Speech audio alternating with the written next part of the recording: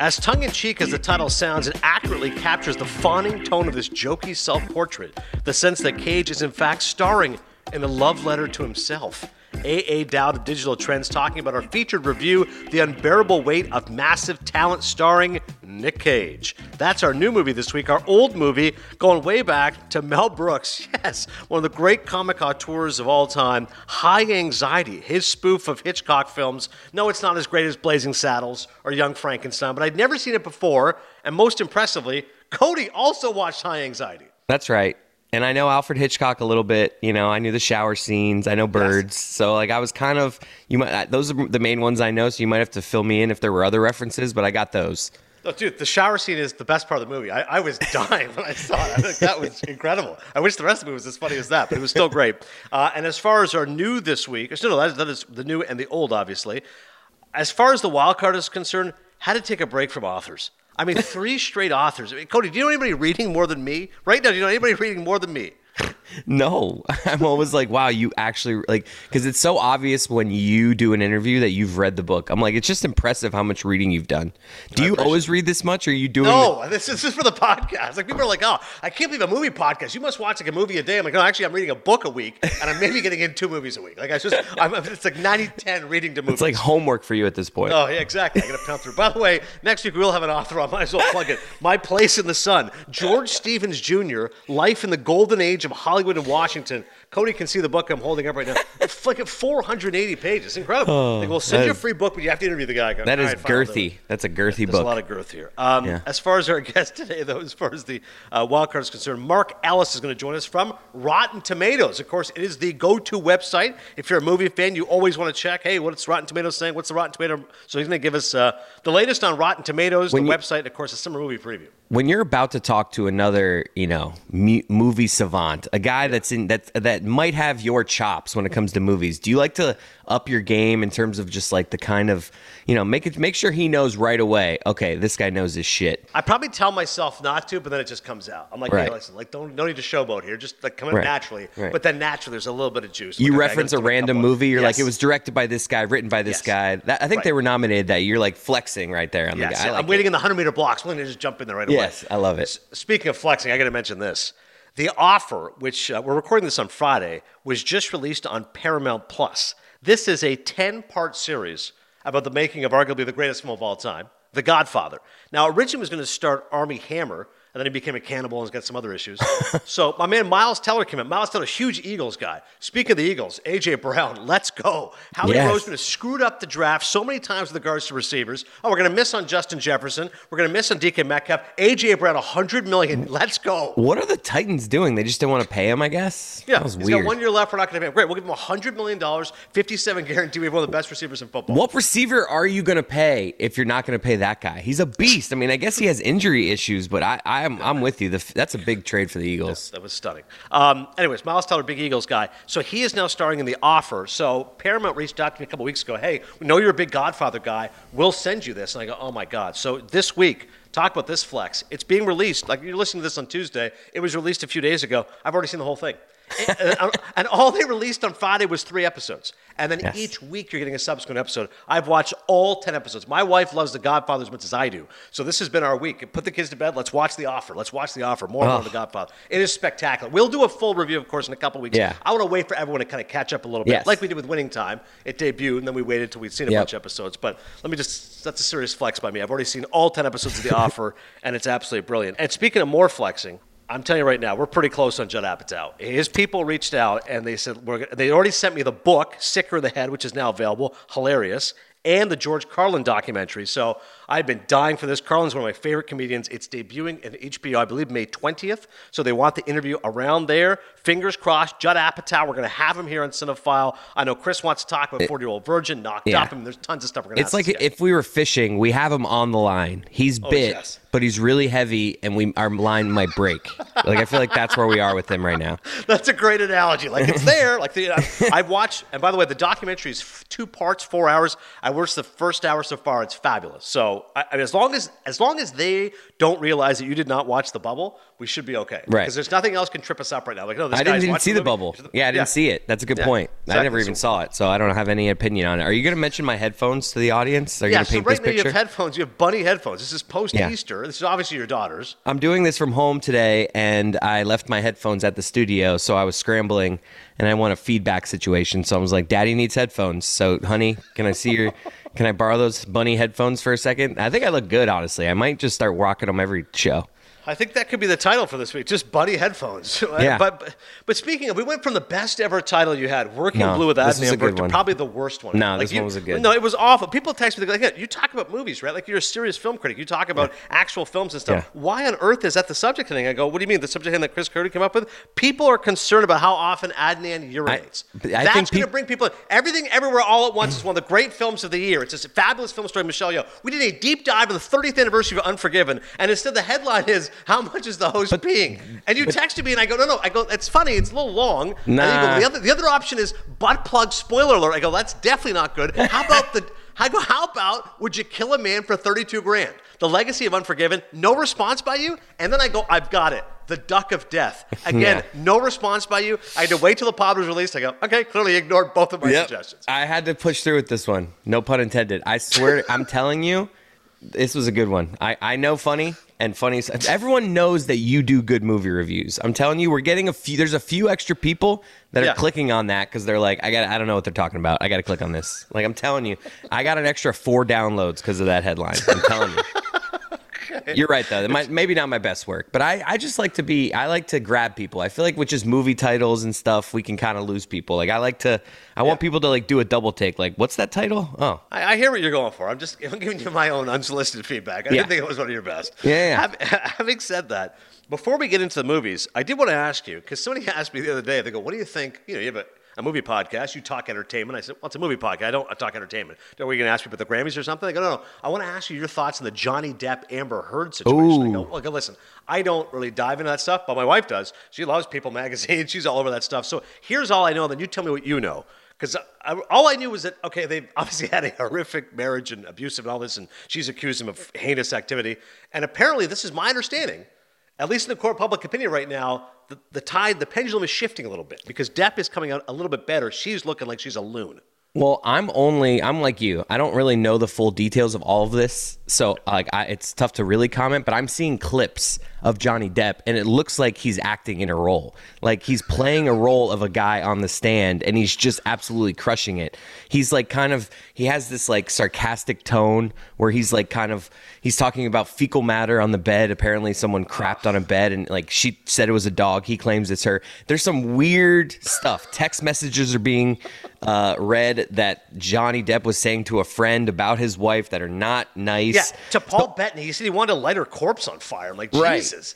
They're talking about different uses for throats. Like there is some details here, but Johnny's performance is just epic in like there's some questions they're asking that are just ridiculous questions, and the dryness and the slow pace that he's like kind of mocking them by the way he's answering, it's gold. I mean, I don't know who's right or who's wrong, but it's these clips that I'm seeing are very entertaining. Yeah, my wife's just telling me, speaking of the topic of urination, she said there's one where the bodyguard is saying, did you walk in the house and you saw Mr. Depp? He's like, yep. He's like, and you saw him urinating? He's like, what? No, I didn't see that. Like, well, like Amber Heard's trying to make him sound like he's a weirdo walking and urinating, and apparently they cut to shut him and he's like laughing. Like even he's laughing at how ridiculous her suggestions are about his behavior, and like, he's drawing cartoons and stuff because it's a long legal proceedings. Like I wouldn't say he's having a blast, but just from my understanding, it appears that he is coming out a little bit better here in this he said, she said. Right. It seems like she's concocting some of this stuff about him, which, listen, we don't take sides here. It's just been kind of a crazy situation. Before we get into Nicolas Cage, by the way, in his new movie, I did want to ask you, I need your reaction to the Mad Max interview. Normally after the interview is done, like with Klosterman, halfway through you said, this is great. And at the end I go, what'd you think? You go, could have done without Ross Perot. And you cut it out. I go, no, Stan's going to love it. It's gone. Cutting room floor. And I go, how about Ralph Nader? Ralph Nader screwed us. This is why we had W as president. You go, I'm not putting it in there. I go, what? You don't want to alienate people? I go, it's not in there. I don't care. I'm not interested. Gone. So I'm curious, Mad Max interview. I said after, what'd you think? You go, yeah, he was good. So what did you actually think of the interview, and what do you think of the movie? I thought if you've seen that movie and you enjoy that movie, it's a great interview.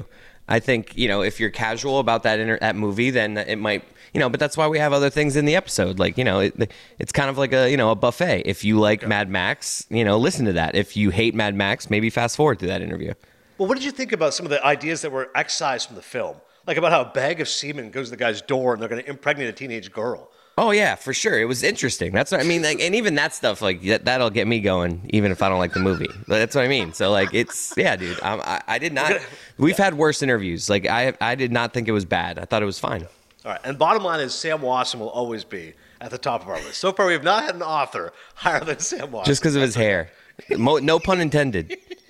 I still remember at the end of the interview, I was going to say that was awesome. He goes, "I'll come on anytime. I'll have you on next week. I'll bring Coke." Like he was just offering cocaine because we had talked about cocaine and Jack Nicholson and Chinatown. Like Sam Watson. Who was that? And then there was that interview, and then there was the one. Maybe it was the same guy. Who's the guy that you did like the intro and you asked the question and he didn't even answer? He's just like, "You are great. That was really great." I think it was Sam Watson. He was so happy. He's just like, "Wow." He was just like impressed with you. Yes, he was so grateful to actually have positive feedback. You're right, it was him. I gotta go back and listen to Sam Watson. That is really great. That I can't say it better than you did. Like remember that? Well, now we're gonna mention this though, because this is a great off-air moment, I should say. We had the guest, doesn't matter who it was, the guest was good, but the PR guy, who we thought was pretty good initially, because out of the gate, he was talking baseball. So Cody's like, he definitely knows what Aladdin is. He was like, "Hey, how about the baseball? This is when the locket was still going. When's baseball going to happen, blah, blah, blah." Well, the guy seems like a nice guy. We talked a couple minutes. The guest came on, he was great, and at the end, we start kibitzing him a little more, like, "Hey, we'll get some other guests from you," and he literally says, "All right, boys, I got a dip." And Cody and I were like, "All right, put it on the poll." Like, that's got to be one of the more douchey things. No, it wasn't I got a dip. It was something else. It wasn't I got a bounce. It was, damn it.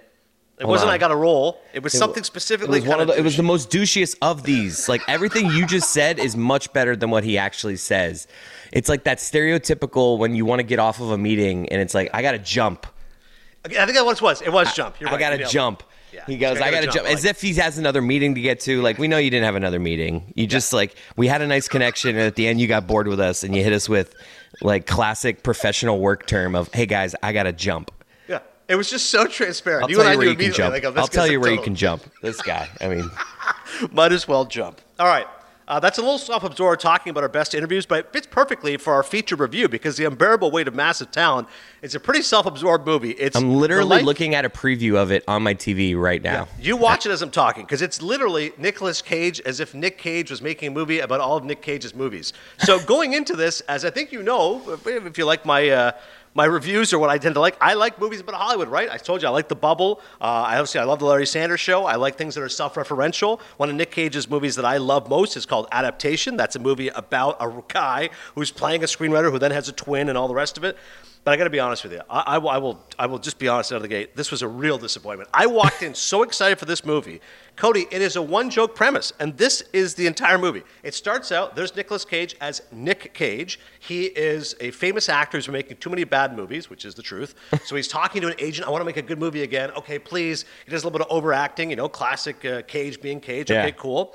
And then all of a sudden he's got his daughter and his ex-wife, and you go, "Okay, this is already getting a little cheesy." He wishes he could have a better relationship with his ex, and with his daughter. And with his daughter, he's too much into Nick Cage stuff. He very famously loves German Expressionism and movies of that era. A movie called The Cabinet of Dr. Caligari. So he says to her, like, "Oh, Dad, why'd you want me to watch that movie from like the 1920s?" He's like, "Oh, it's great. It's silent film." And I'm like, "Oh, okay, so it's being self-referential. I get it. Nick Cage likes this movie. His daughter probably doesn't like this movie. Okay." And she's like, "Dad, all you care about is your stuff." Okay, got it.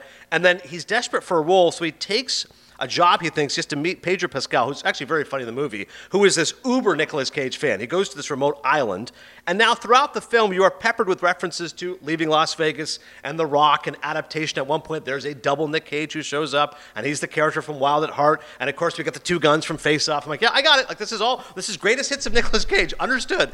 But that's it. It's a thin premise. It's a premise for like an SNL sketch. Like, it's funny for about 10 minutes. And you go, is this basically the movie? So it's about Nicolas Cage as Nick Cage, the actor, looking back at his work, and then he ends up being in, what a surprise, a Nicolas Cage movie. And all of a sudden he's in National Treasure, and he has to try to get out of this, and there's an arms dealer, and there's bad guys, and there's guns, and there's running, and it's like, no.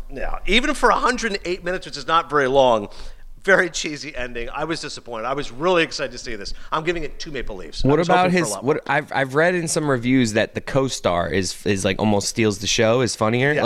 Like this is supposed to be a comedy. So was it funny though? It definitely had its moments. I mean, there's been a handful of laughs that I chuckled at. I wouldn't necessarily laugh out loud, but there's a couple of parts I definitely laughed at. And again, it's tongue-in-cheek, which I appreciate. And, he's spoofing himself. Like, it's kind of pointing out the self-absorption of Nicolas Cage. But as a movie, again, I just didn't What about the co-star? What about the co-star? The co-star was generally funny. I mean, Tom Gormican, by the way, is the director whose work I don't know. But Pedro Pascal is fantastic. He's the guy who he goes to the remote island. And Pascal is like the super Cage fan. Like, at one point, he's just riffing. He's got all this memorabilia, and it's just kooky how much he loves Nicolas Cage. Like Mike Ryan. He's like Mike Ryan. He's kind of like Mike Ryan. If Mike Ryan was in this movie, he'd be like, that's him. Like, he's just uber Nick Cage fan. I'm curious for Mike's review, and I'm sure he'll like it a lot more. But I think, honestly, if you're a big Nicolas Cage fan, you should see it. And I was happy to see him on the big screen in a good movie for a change. Like, this is a guy who's made a lot of direct for the last decade. Again, if you listen to our interview with Keith Phipp, even if you listen to the headlines, you know all about the fact he had real financial issues, bankruptcy, etc. That's why he was just making a lot of bad movies one after another. So this is supposed to be his comeback. And by the way, he was on Kimmel, and he was great last week. Wore like a silver suit. Like, he looked fantastic. It was like, oh, Nicolas is still in great shape. Like, he's going to be pushing 60. Looks great. And Kimmel was funny. I thought he would kind of stick it to more movies, but he asked him all the weird stuff. Like, hey, man, I got to ask you some stuff about your life. And Cage's like, no, I'm here. Let's do it. He's like, this is my first time on a talk show in 12 years. And right away, he's like, is it true you had a 2-headed snake? And Cage is like, yep, I had a 2-headed snake. He's like, you paid like, he goes, yeah, I can't do the Nick Cage impression. He's like, yeah, I went to this cave. I was like, I want you to, I figured you'd have a decent Nick Cage. You're sneaky good at impressions. I don't know about that. I mean, we've got a couple. You and I do good impressions of other people's impressions. Right. But with Nick Cage, he's like, yeah, I went to this cave and I was mesmerized looking at the snake. And then decent. I turned to the left. It was kind of like Medusa because there was 2 heads. You just need more, a little more from the gut. That's something I have to capture in my life. So I paid $20,000 for this snake. And sadly, he died a few years ago, but I feel like there's been a rebirth within my soul. What the hell is going on? He's talking about, no wonder you lost all your money. You had like $100 million. You paid $20,000 for a 2-headed snake? Dude, you're supposed to go broke then. That's not fair. Do you not remember when you grew up middle class? I know you had a rich uncle in Francis Ford Coppola, but come on. It wasn't very funny, though, when he's seeing his performance there on Jimmy Kimmel. That's his uncle? I didn't know that. Yeah, so you were listening to the interview. I don't know if I mentioned. I did mention that in the interview, didn't I? Maybe I did. It's okay. If you were, maybe, that may be the part that you went to go grab a sandwich. Because at one point, you literally left. I go, "Where's Cody going?" I'm like, he hates this interview. And you came back. And go, dude, lunch came. It's a really quick order. I gotta grab it when I can. I go, no problem. Let's get that Cubano to go. Yes, Nicolas Cage's uncle is Francis Ford Coppola. Once again, my flex. I just finished watching The Offer, which is all about Francis Ford Coppola making The Godfather. Nicolas Cage does not appear in The Offer, but it would have been cool if he did. But yeah. That's why he changed his name, because originally he was Nicholas Coppola, and he appeared in his uncle's movies, and he goes, this is bullshit, this guy's not a good actor, it's just because of his uncle. Okay, fine, I'll change my name. And he loves Luke Cage, like the Marvel superhero, so that's why he called himself Nick Cage. All right. His real name. Anyways, that's the unbearable weight of massive talent. Let's now get to the old movie. And should we get the interview first? Should we do the interview first? Sure. Let's do a little Rotten Tomatoes right now. Bam.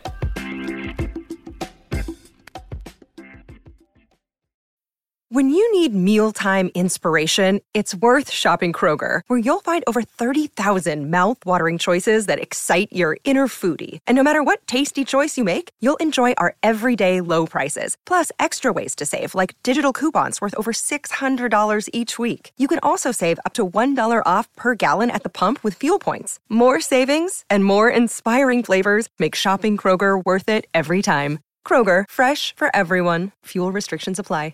Mother's Day is almost here, and you can get her the most beautiful time-tested gift around. A watch she can wear every day from Movement. Whether your mom is into classic dress watches, rare and refined ceramics, or tried-and-true bestsellers, Movement has something she'll love. And right now, everything at Movement is up to 50% off site-wide during their Mother's Day sale. A watch is a gift that celebrates all the time you spent with mom, and a Movement watch is even more than that. Movement uses industry-leading materials for their fresh, modern watch designs, from technically complex ceramics to vintage-inspired style, all for an incredible value your wrist and wallet will both love. And with one-size-fits-all convenience and fast free shipping and returns, it's a stress-free shopping experience. Save big on the best Mother's Day gift ever with Movement. Get up to 50% off site-wide during their Mother's Day sale at MVMT.com. Again, that's up to 50% off at mvmt.com.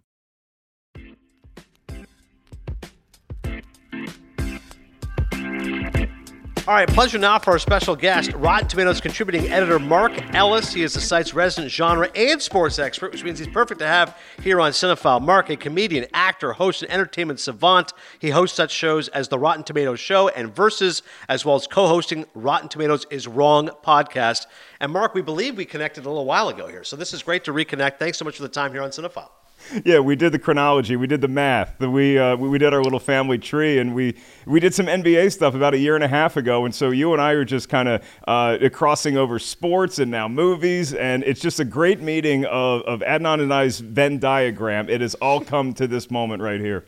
No question about it. I always think there can't be anybody else like me, and then I see you, and I see Ben Lyons. There's people like us up there, huge sports guys and movie nerds, and yeah, there's obviously, like you said, the Venn diagram that crosses over. Let's start there then with the sports and the TV stuff with Winning Time, which I know you're a big basketball fan. Wake Forest is your alma mater. Yep. Love the Demon Deacons. But as far as this show is concerned, it's gotten some controversy, right? Jerry West has publicly said, hey, this is not me. And I was saying this with Chris, I love Jason Clarke, and he's really funny and profane.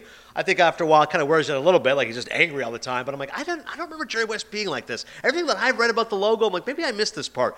The show I'm really enjoying, and I appreciate Adam McKay's style, right? Breaking the fourth wall, the film stock. Again, Kareem is great, Magic, Adrian Brody, and John C. Reilly, brilliant. But what do you make of Winning Time as a show and as a document? Because it seems like one is really good and one may not be accurate. Well, it's funny because as we get deeper and deeper into the season, you think nothing can top the drama that we're watching unfold in the early 80s. Then all of a sudden, here comes Jerry West with a lawsuit in 2022. And you're like, this is even better than the show. And to echo your sentiment, I am so entertained by the show. It's 84% on the tomato meter. And so the critics and the audiences alike are responding to it. So it's a fresh show from their standpoint. And I think that for big sports honks like you and I, we kind of know who Jerry West is. We maybe weren't alive when his career was happening, when he actually became the logo, but you look at what he did in his playing career. I mean, he still has the record. I think he's over 44 points for a playoff series, which is still a record.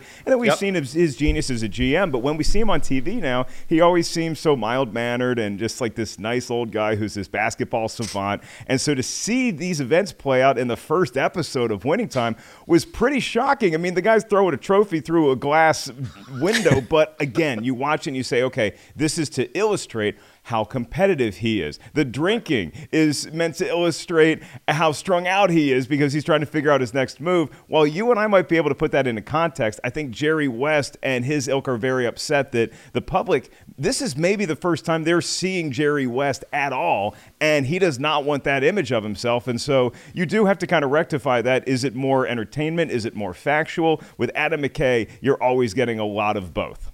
Yeah, exactly. And he courts controversy. Listen, he doesn't care. You're going to make Vice. You don't like it? Great. This is my version of events of Dick Cheney. And there's always lots of buzz around his films. And I'm with you. I think The Winning Time has been supremely entertaining, and I've certainly really enjoyed it so far. Okay, summer movie preview. Actually, no. Let's do Everything Everywhere All at Once, which I just reviewed here on Cinephile. Speaking of Rotten Tomatoes, 97% from critics, I believe 94% audience. I used to always joke with my friend Danny Cannell. He'd say, well, you always look at the critics, and I always look at the audience score. And I go, okay. But generally, it's interesting when they're close to lining up. And with this film from the Daniels, starring Michelle Yeoh, off the charts as far as the reviews have been, both from the average person and from the critics. And what a resurgence, not just from this concept of a small film getting word of mouth and getting buzz at the box office, but also for Ke Huy Quan, who is back from his appearances as a child actor in movies like Indiana Jones and the Temple of Doom and The Goonies. He's in this film, and you can talk about the tomato meter and the audience score, how they're both super fresh. Here's the ultimate compliment I'll give it, and this may be a bit of a hot take for you. It's my favorite multiverse in film right now. And wow. I enjoy the Spider People just fine. I am excited to see how mad we get with Doctor Strange and how that leads into Thor Ragnarok. I love that stuff. but I was blown away by the storytelling, by the acting, by the concept. This multiverse got me thinking in a way that even a movie like Spider-Man No Way Home didn't. I love the multiverse in that because it was a fun plot device and it opens up so many more possibilities for the next decade in the MCU. I get that. I'm spoiled. But with this, I was really thinking like this was a reality that could happen in my world. And for the very first time, a movie made me wonder, what are all those other Mark Ellises doing on distant dimensions? Is there a Mark Ellis that hosts the Cinephile show but is on TV talking about sports? Is there a Mr. Ferk who loves movies but is actually hosting movie shows and just casually watches sports? Yeah, the whole concept of parallel universes, it definitely gets your mind spinning. And any film like that, I think you and I both agree, it's just so in love with movies. Like for everyone who says, well, I don't go to the movies as much, I just stream this and that, which is fine. I get it. You know, we got kids, other responsibilities. That's a film you have to see in the theater. And if you love movies, you're watching this saying, this is clearly people who love movies. This is a contagious feeling watching this because they're just in love with the art form and the challenges. And it doesn't always work. At times it's excessive and kind of spinning out of control and exhausting because it's 2 hours and 12 minutes. But the sheer audacity, Mark, like I hope the Oscars still remembers it. It's tough for April releases, but I hope year-end critics will still pump up the movie. Yeah, I always go back to like the reason why I started movie reviews and why I fell in love with that art form is I go back to my days of mowing lawns in the summer and saving enough money to go see a couple movies in the theater that I really wanted to see. So I give myself 5 to 6 movies a year that I'm like, okay, that is what I'm going to tell everybody you have to go see. I've used that card a lot already this year because I feel like everything, everywhere, all at once has got to be something you see in a theater. Ambulance is way up there. That's a movie it's a Michael Bay movie flying under the radar. It's a great theater watch. And how about the movie that I am spoiled, and I'm just going to rub this in your face real quick. It comes out in late May. We'll talk about it then. Tomorrow, as of the recording of this show. By the time it's released, I will have already seen Top Gun Maverick. So I'm putting a lot of stuff out there that you need to see in theaters already, and we have not even hit our June slate yet. That dovetails into the summer movie preview we'll do in a second. But first, Chris, a good point. Which movies have famously had the widest gaps between critic and audience scores? Is there a couple that you can think of off the top? And this is why we do the show Rotten Tomatoes is Wrong, because we get to sort of pick a bone with our friend the Tomato Meter. So here's one for you. Man on Fire. Yeah. The Denzel Washington, I would say classic, directed by the legend Tony Scott.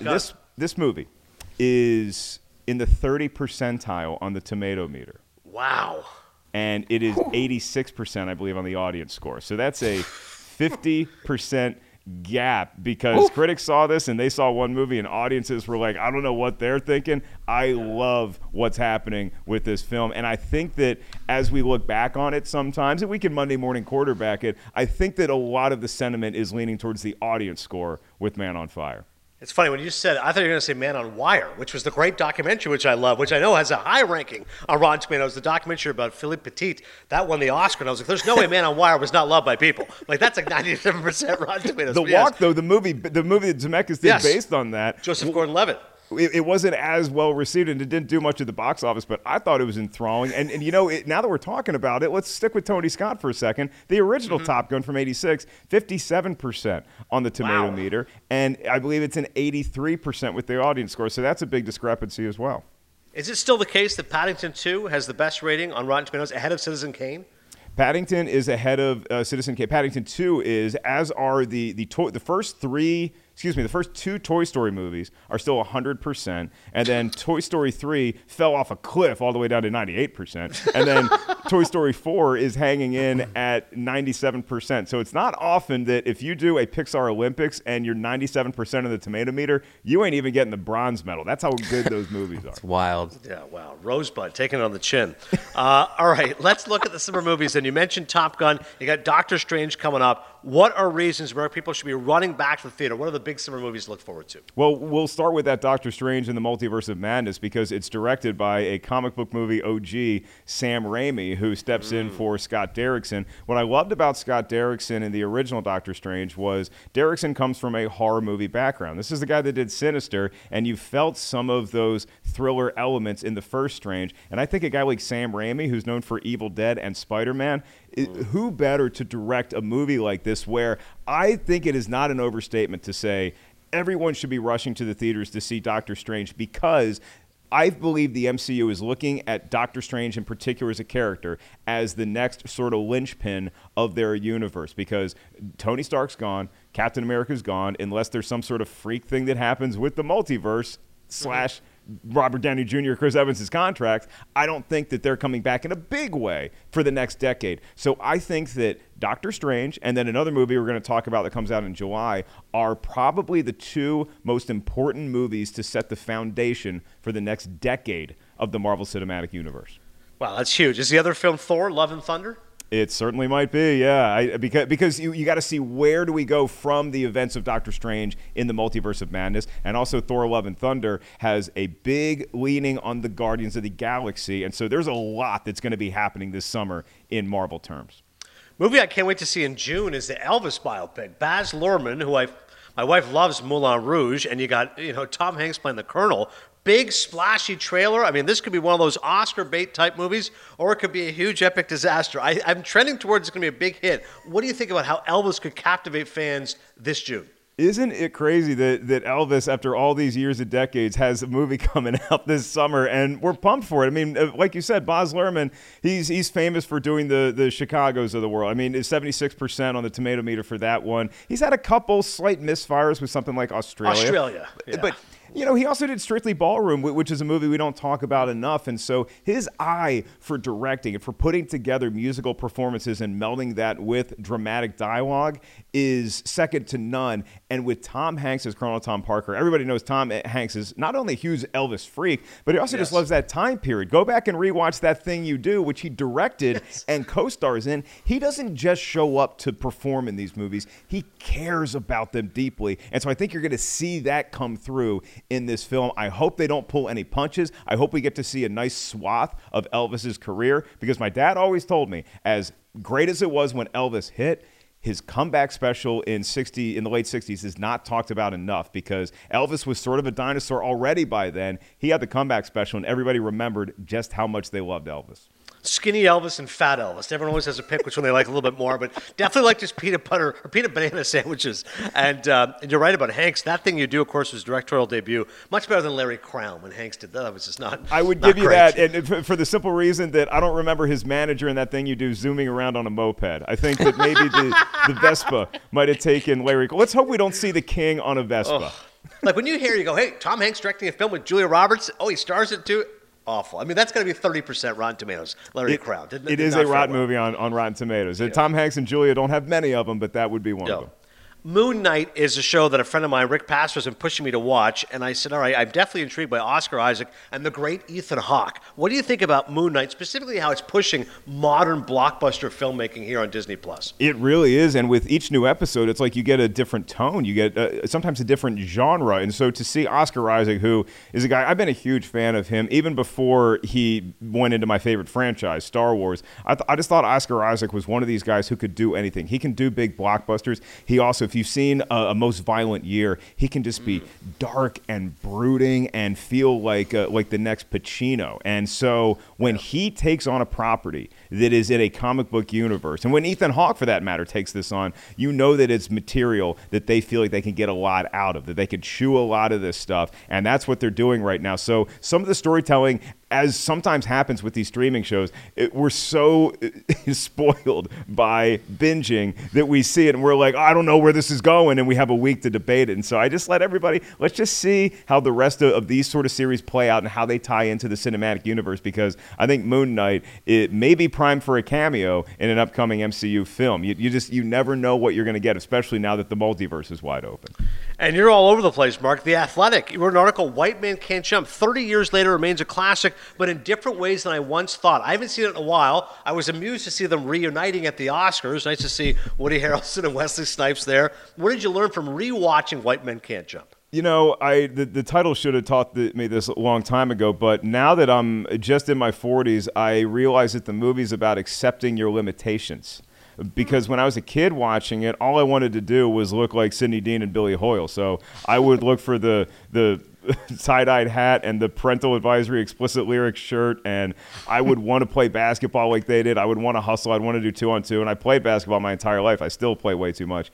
And now, upon rewatching it, it's less the basketball that speaks to me, and it's more the attitude that Sydney and Billy approach life with, that they're sort of living for the moment, whereas you have Gloria, played by the wonderful Rosie Perez, who's only grown on me in that role as time has gone on, because she really is the big plot of it. It's not basketball. It's these two guys figuring out how they can maintain a relationship, how they can hold a job, how they can make not just a gig that's day-to-day, but a career for themselves. And so when Sydney says, listen to the woman, that speaks so many more volumes to me now than it did when I was a kid who had yet to experience his first girlfriend when I saw it in the movie. I was way too young to see it in the theaters, but, back then the theaters were a little lenient as far as letting kids sneak into stuff. That was one of my formative experiences as I guess I was 11 years old when I saw it. Weigh in on a recent debate I was having when we were having on another show I work on, calling offensive fouls in pickup basketball. No go, right? Never. You really can't call a charge. I know there's screams of travel in the show, and then there's a couple charges that you could have called, but especially given the tenor of the NBA officiating in the playoffs thus far, I think maybe everybody could do well to just swallow their whistle occasionally on the hardwood in front of millions of fans or on the playground. Just no blood, no foul. It still holds true to this day. Mark gets it. He gets it. I still remember Rosie Perez at one point. She's upset. She's chastising Woody Harrelson with the lovemaking. She doesn't like when he says, let's screw. How it's not a very attractive thing to say. That's what still surfaces in my mind. I will never make the mistake of saying, let's screw.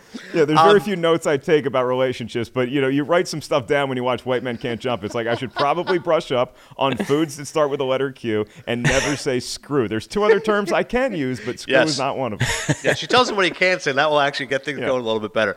How cool is it, Mark? Just big picture. When we were growing up, it was always Siskel and Ebert give it 2 thumbs up. And now it's, what is Rotten Tomatoes saying? Like, how cool is it that Rotten Tomatoes is the arbiter? And I know it's criticized at times. People are like, oh, God, everyone just looks at the tomato meter. That tomato meter is a little higher than I would have thought. They give everything good reviews, which is the same criticism Siskel and Ebert faced. Oh, by the end, 2 thumbs up for everything. Look who's talking is getting 2 thumbs up. Are you kidding? But how about the fact it literally is the go-to jargon? If you're a movie person, you see right away, what's on Rotten Tomatoes? What did it get on Rotten Tomatoes? How cool is that? I think it's great because it shows that we're taking into account a lot of opinions as opposed to just 2 movie critics from Chicago. And look, I grew up watching the Siskel and Ebert show. That's really the template for my show Schmoes Know that Christian Harloff and I created over 10 years ago now. We wanted to be like the modern day Siskel and Ebert. We wanted to be 2 regular guys talking about this stuff. And now with the advent of Rotten Tomatoes, again, that tomato meter score, some people get mad at it because they feel like behind Rotten Tomatoes is just one wizard that is writing these numbers as to how they feel about the movie. That's not the case. It's an aggregate of hundreds, if not thousands, of critics from all over the world that are all basically saying whether a movie's fresh or rotten. And so when you see a 100% for Toy Story, that's not necessarily every critic saying this movie is a 10 out of 10. That's every critic saying that this is at least a fresh film. It's at least a 6 out of 10, or it's at least a 3 out of 5. So that's what that indicates. And so I love that we have this scoreboard to look at because, look, you go back to White Men Can't Jump and what it taught us about relationships. In a relationship, doesn't every guy just want a scoreboard? Don't we just want to know where we stand? We want to know how much we're trailing by. Rotten Tomatoes is just a scoreboard. It's like going outside and feeling the weather. So if I want to go for a run and I go outside and it's 75 degrees, I can easily go for a run. If I go outside and it's like 50 and it's cold, I can still go for a run, but I might not enjoy it as much. So it's just an indicator as to how other people feel about a movie. But I stress this all the time in the modern day of social media. Have confidence in your own opinion. If you don't agree with what the tomato meter score is, that's okay. That's why we have a show called Rotten Tomatoes is Wrong. Everybody has the freedom to form their own opinion about a movie, and I appreciate every aspect of that. Yeah, the key for me is you see the number, but then you go check, and I go right away to the top critics. I don't want to see the other critics. I go top critics right away. And then you just go look for Ty Burr. Shut up. Well, that's what I wanted to say. I go check the top critics and my favorite critics, Ty Burr, Owen Gleiberman, Manohla Dargis, Peter Howell, of course, Toronto guy for Pete. Who are some of your favorite critics? Is there still many to look at? Oh, I love Claudia Pugh from USA Today. She did a lot of great work on USA Today for years, and I finally had the opportunity to be on a panel with Claudia in New York at Comic-Con, and it was like meeting one of your heroes because, back in the day, I'm a comic. I'm on the road a lot, and I love staying at hotels where you get that free USA Today. Oh, man, what a morning that makes. And so I would always go to her movie reviews first, and so it felt like I was meeting a friend that I'd known half my life, but I was just now shaking the hand of. So that was a really cool moment for me. No, you know it's like Entertainment Weekly used to have like 6 critics they would put, and they would put their letter grade. And Claudia Pugh was one of them, along with Carrie Rickey, and then of course they had Schwartzbaum, Gleiberman, but it was hilarious. When you say Claudia Pugh, that's one of the first things that I think. I'm like, oh yeah, I remember seeing her was like one of the vaunted 6 critics they would give her letter grade from USA Today. Yeah, and the great thing about her movie reviews is that she never gave away spoilers. She had an in-depth take on the movie, but it never. Sometimes I see movie reviews, and I won't out anybody here, but it really bothers me when a critic gets that in-depth with the plot. Because I don't need to know all that stuff. The mark of a great critic to me is telling me how you feel about a movie without telling me what I'm going to see in the movie. Yeah, I could definitely work on that. Mark Ellis, where can you plug all your stuff? We get very excited. Oh, wait, you want me to – are we plugging now? Yeah, you're plugging now. Unless you want me to plug for you. Yeah. I could do this all day. I'm like Captain America. I'm just a boy from Brooklyn. I could do this all day. The social media is at Mark Ellis Live. Obviously, the podcast is Rotten Tomatoes is Wrong. And on Peacock, you can check out my show Versus, where I take 2 properties or 2 actors, 2 performers, and I pit them against each other to celebrate their career. We've done everything from RoboCop versus Terminator to Tom Hanks versus Denzel Washington. I don't even remember who I picked in that one, but it was a good battle, and it went down to the wire. That's a great battle of verses. And lastly, how can I get on Rotten Tomatoes? I mean, seriously, there's like 500 critics on there. Can you just put in a word? I know you don't run the site, but can you just put in a word for your boy? Like, hey, can we just take a look? Can we put Burke's submission on a list? I know people who may have some sort of lock and key. It's like the Skulls, man. No, it really isn't that clandestine. I'm going to put in a good word for you because that's actually how I got certified on Rotten Tomatoes. Is at the time I was doing a podcast and my buddy Christian asked the head of Rotten Tomatoes or one of the creatives at Rotten Tomatoes who we were interviewing, hey, I know we just do YouTube and not written reviews. Can we get on Rotten Tomatoes? So we kind of put him on the spot, but we got it, and we were the first YouTube critics to be certified on Rotten Tomatoes. So we've opened the door for you, my friend. Go ahead and consider it done, and we'll be in touch soon. Yes. Oh, I love it, dude. This is a massive day, man. You have no idea how much he's been working this. He's been trying to get this for so long. Oh, my God. The Christmas came early. Thanks to Mark Ellis, my guy. I mean, we're going to go watch White Men Can't Jump together. Go ahead, You mentioned stand-up. I'm just curious. I always like to ask comedians this. Like, what is like your biggest flop moment on stage? Like a moment where it was like, oh no, this is not going well.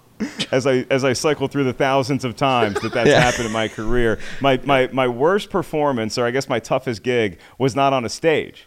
It was actually on a bus that was moving from Los Angeles to Primm, Nevada, full of LAPD's finest police officers. Oh, God. It was a gig that I booked because they called into the Comedy Store. They needed somebody to entertain. Everybody thinks they want a comedian for every party, and it doesn't always work.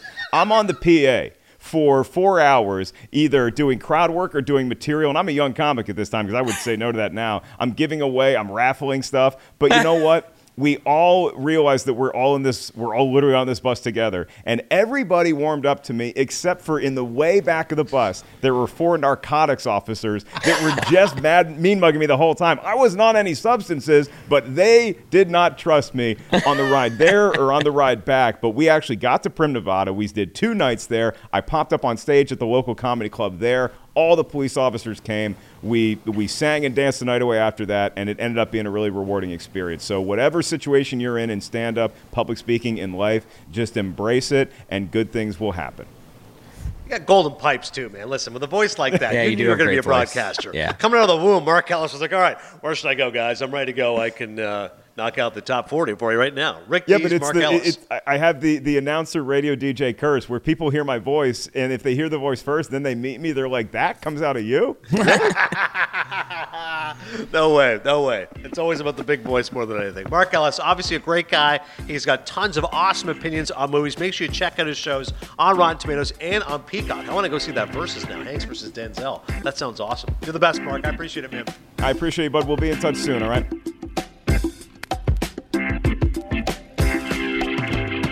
All right, thanks once again to our special guests. They're talking about all things Rotten Tomatoes. A couple of reviews I did want to mention, by the way. Jake Wilson of The Age on The Unbearable Weight of Massive Talent. This traditional comic pairing proves to be the film's main attraction. And for all of Cage's showboating, Pascal, for quite a while, looks set to take over as the real star. Back to your point earlier about him being sane stealing. And James Berardinelli of Real Views. It's a painless diversion. No more, no less. That gets an injection of energy from the lead actor's willingness to not take himself too seriously. Once again, that is the unbearable weight of massive talent. Now let's talk about High Anxiety, our old film this week. A psychiatrist with intense acrophobia, fear of heights, goes to work for a mental institution run by doctors who appear to be crazier than their patients and have secrets that they are willing to commit murder to keep. Hopefully when we get Apatow, I want to ask about the fact that a lot of these comics and comedians, you feel like today, people get mad, they go, it's too woke, you can't say anything anymore. People are so offended. I often think, what would Mel Brooks do today? I don't think Mel Brooks could exist today. Blazing Saddles is incredibly funny, but it's also incredibly offensive. And then you watch a film like High Anxiety, and like 5 minutes in the movie, there's a guy who's a cop, takes him in the bathroom, and just rips his clothes off. He's trying to, I'm like, you couldn't do this today. Like, this is too overtly sexual. That opening scene of this movie was so good. I thought it was going to be the entire movie. I thought that that's what this movie was. Since it's called High Anxiety, I thought literally it was going to be him going through his entire life with a bunch of just things that seemed anxious and weren't. It was just the lady screaming at him, the way, the escalator, the way he gets off of it. Like, it was just, it's so good. Yeah, great humor out of the gate. And then eventually, he ends up going to this institution. And Chris already mentioned off the top, I mean, the single best part of this movie, I was howling. Barry Levinson, the great director. Barry Levinson won an Academy Award for Rain Man. His films, obviously, like Diner and Avalon. More recently, did the Paterno biopic with Pacino. He plays a guy in the hotel who has to deliver newspapers. Yeah. And, Mel Brooks is asking for the newspaper, and then eventually Mel Brooks in the shower. And as Cody said, it's a reference to Psycho, very, very famous shower scene where Janet Leigh gets stabbed. And Barry Levinson's walking with a newspaper, and they cut it just like Psycho, except he's like smashing the guy with the newspaper. It's so funny. He leaves in a huff, and then that perfect shot of the water swirling into the drain, again, just like Hitchcock, and you see Mel Brooks collapse half dead, looks over and says, "No tip for that guy." It was really good. It was really good. Funny. And the birds reference where he's getting shit on. The birds reference is great. Are those the only two Alfred Hitchcock references? Because those are the only ones I caught. There was one to Rear Window as well. Of course, the great Jimmy Stewart movie. There was one to Notorious at one point, Cary Grant movie. But I got to be honest, overall, I didn't think it was great. I mean, it had some notable moments. But as far as Mel Brooks movies, I would say probably 2.5 Maple Leafs. By the way, I'm giving Unbearable Weight of Massive Talent 2 Maple Leafs. I'll give High Anxiety 2.5 Maple Leafs. If you like Hitchcock, if you like Mel Brooks, if you're a completist of all his films, then I think you'll want to see it. But overall, amusing, right? It wasn't great, but it was amusing. Exactly. It was a perfect movie to watch while doing other things. Yes. Like, you have it on, there's some fun, there's some individual funny scenes. Like, you can just tell Mel Brooks is good at being funny, but the plot and what you're following, it's pretty easy to fade out on that part of it. Yeah. At one point, I think I zoned out for 5 minutes, and I was just like, I miss it doesn't matter. I was like, should I go back? I was like, it's fine. The first 30 minutes, I'm with you. Like, I think it started out gangbusters, and it just kind of faded. And you're right. Then I was on my phone. I'm checking Twitter. I'm looking at IG. I'm like, okay, I don't really care anymore. The one thing that happened in it, there was a scene with brandy. Like, back in the day, like an old timey thing to do is after dinner, let's go have some brandy.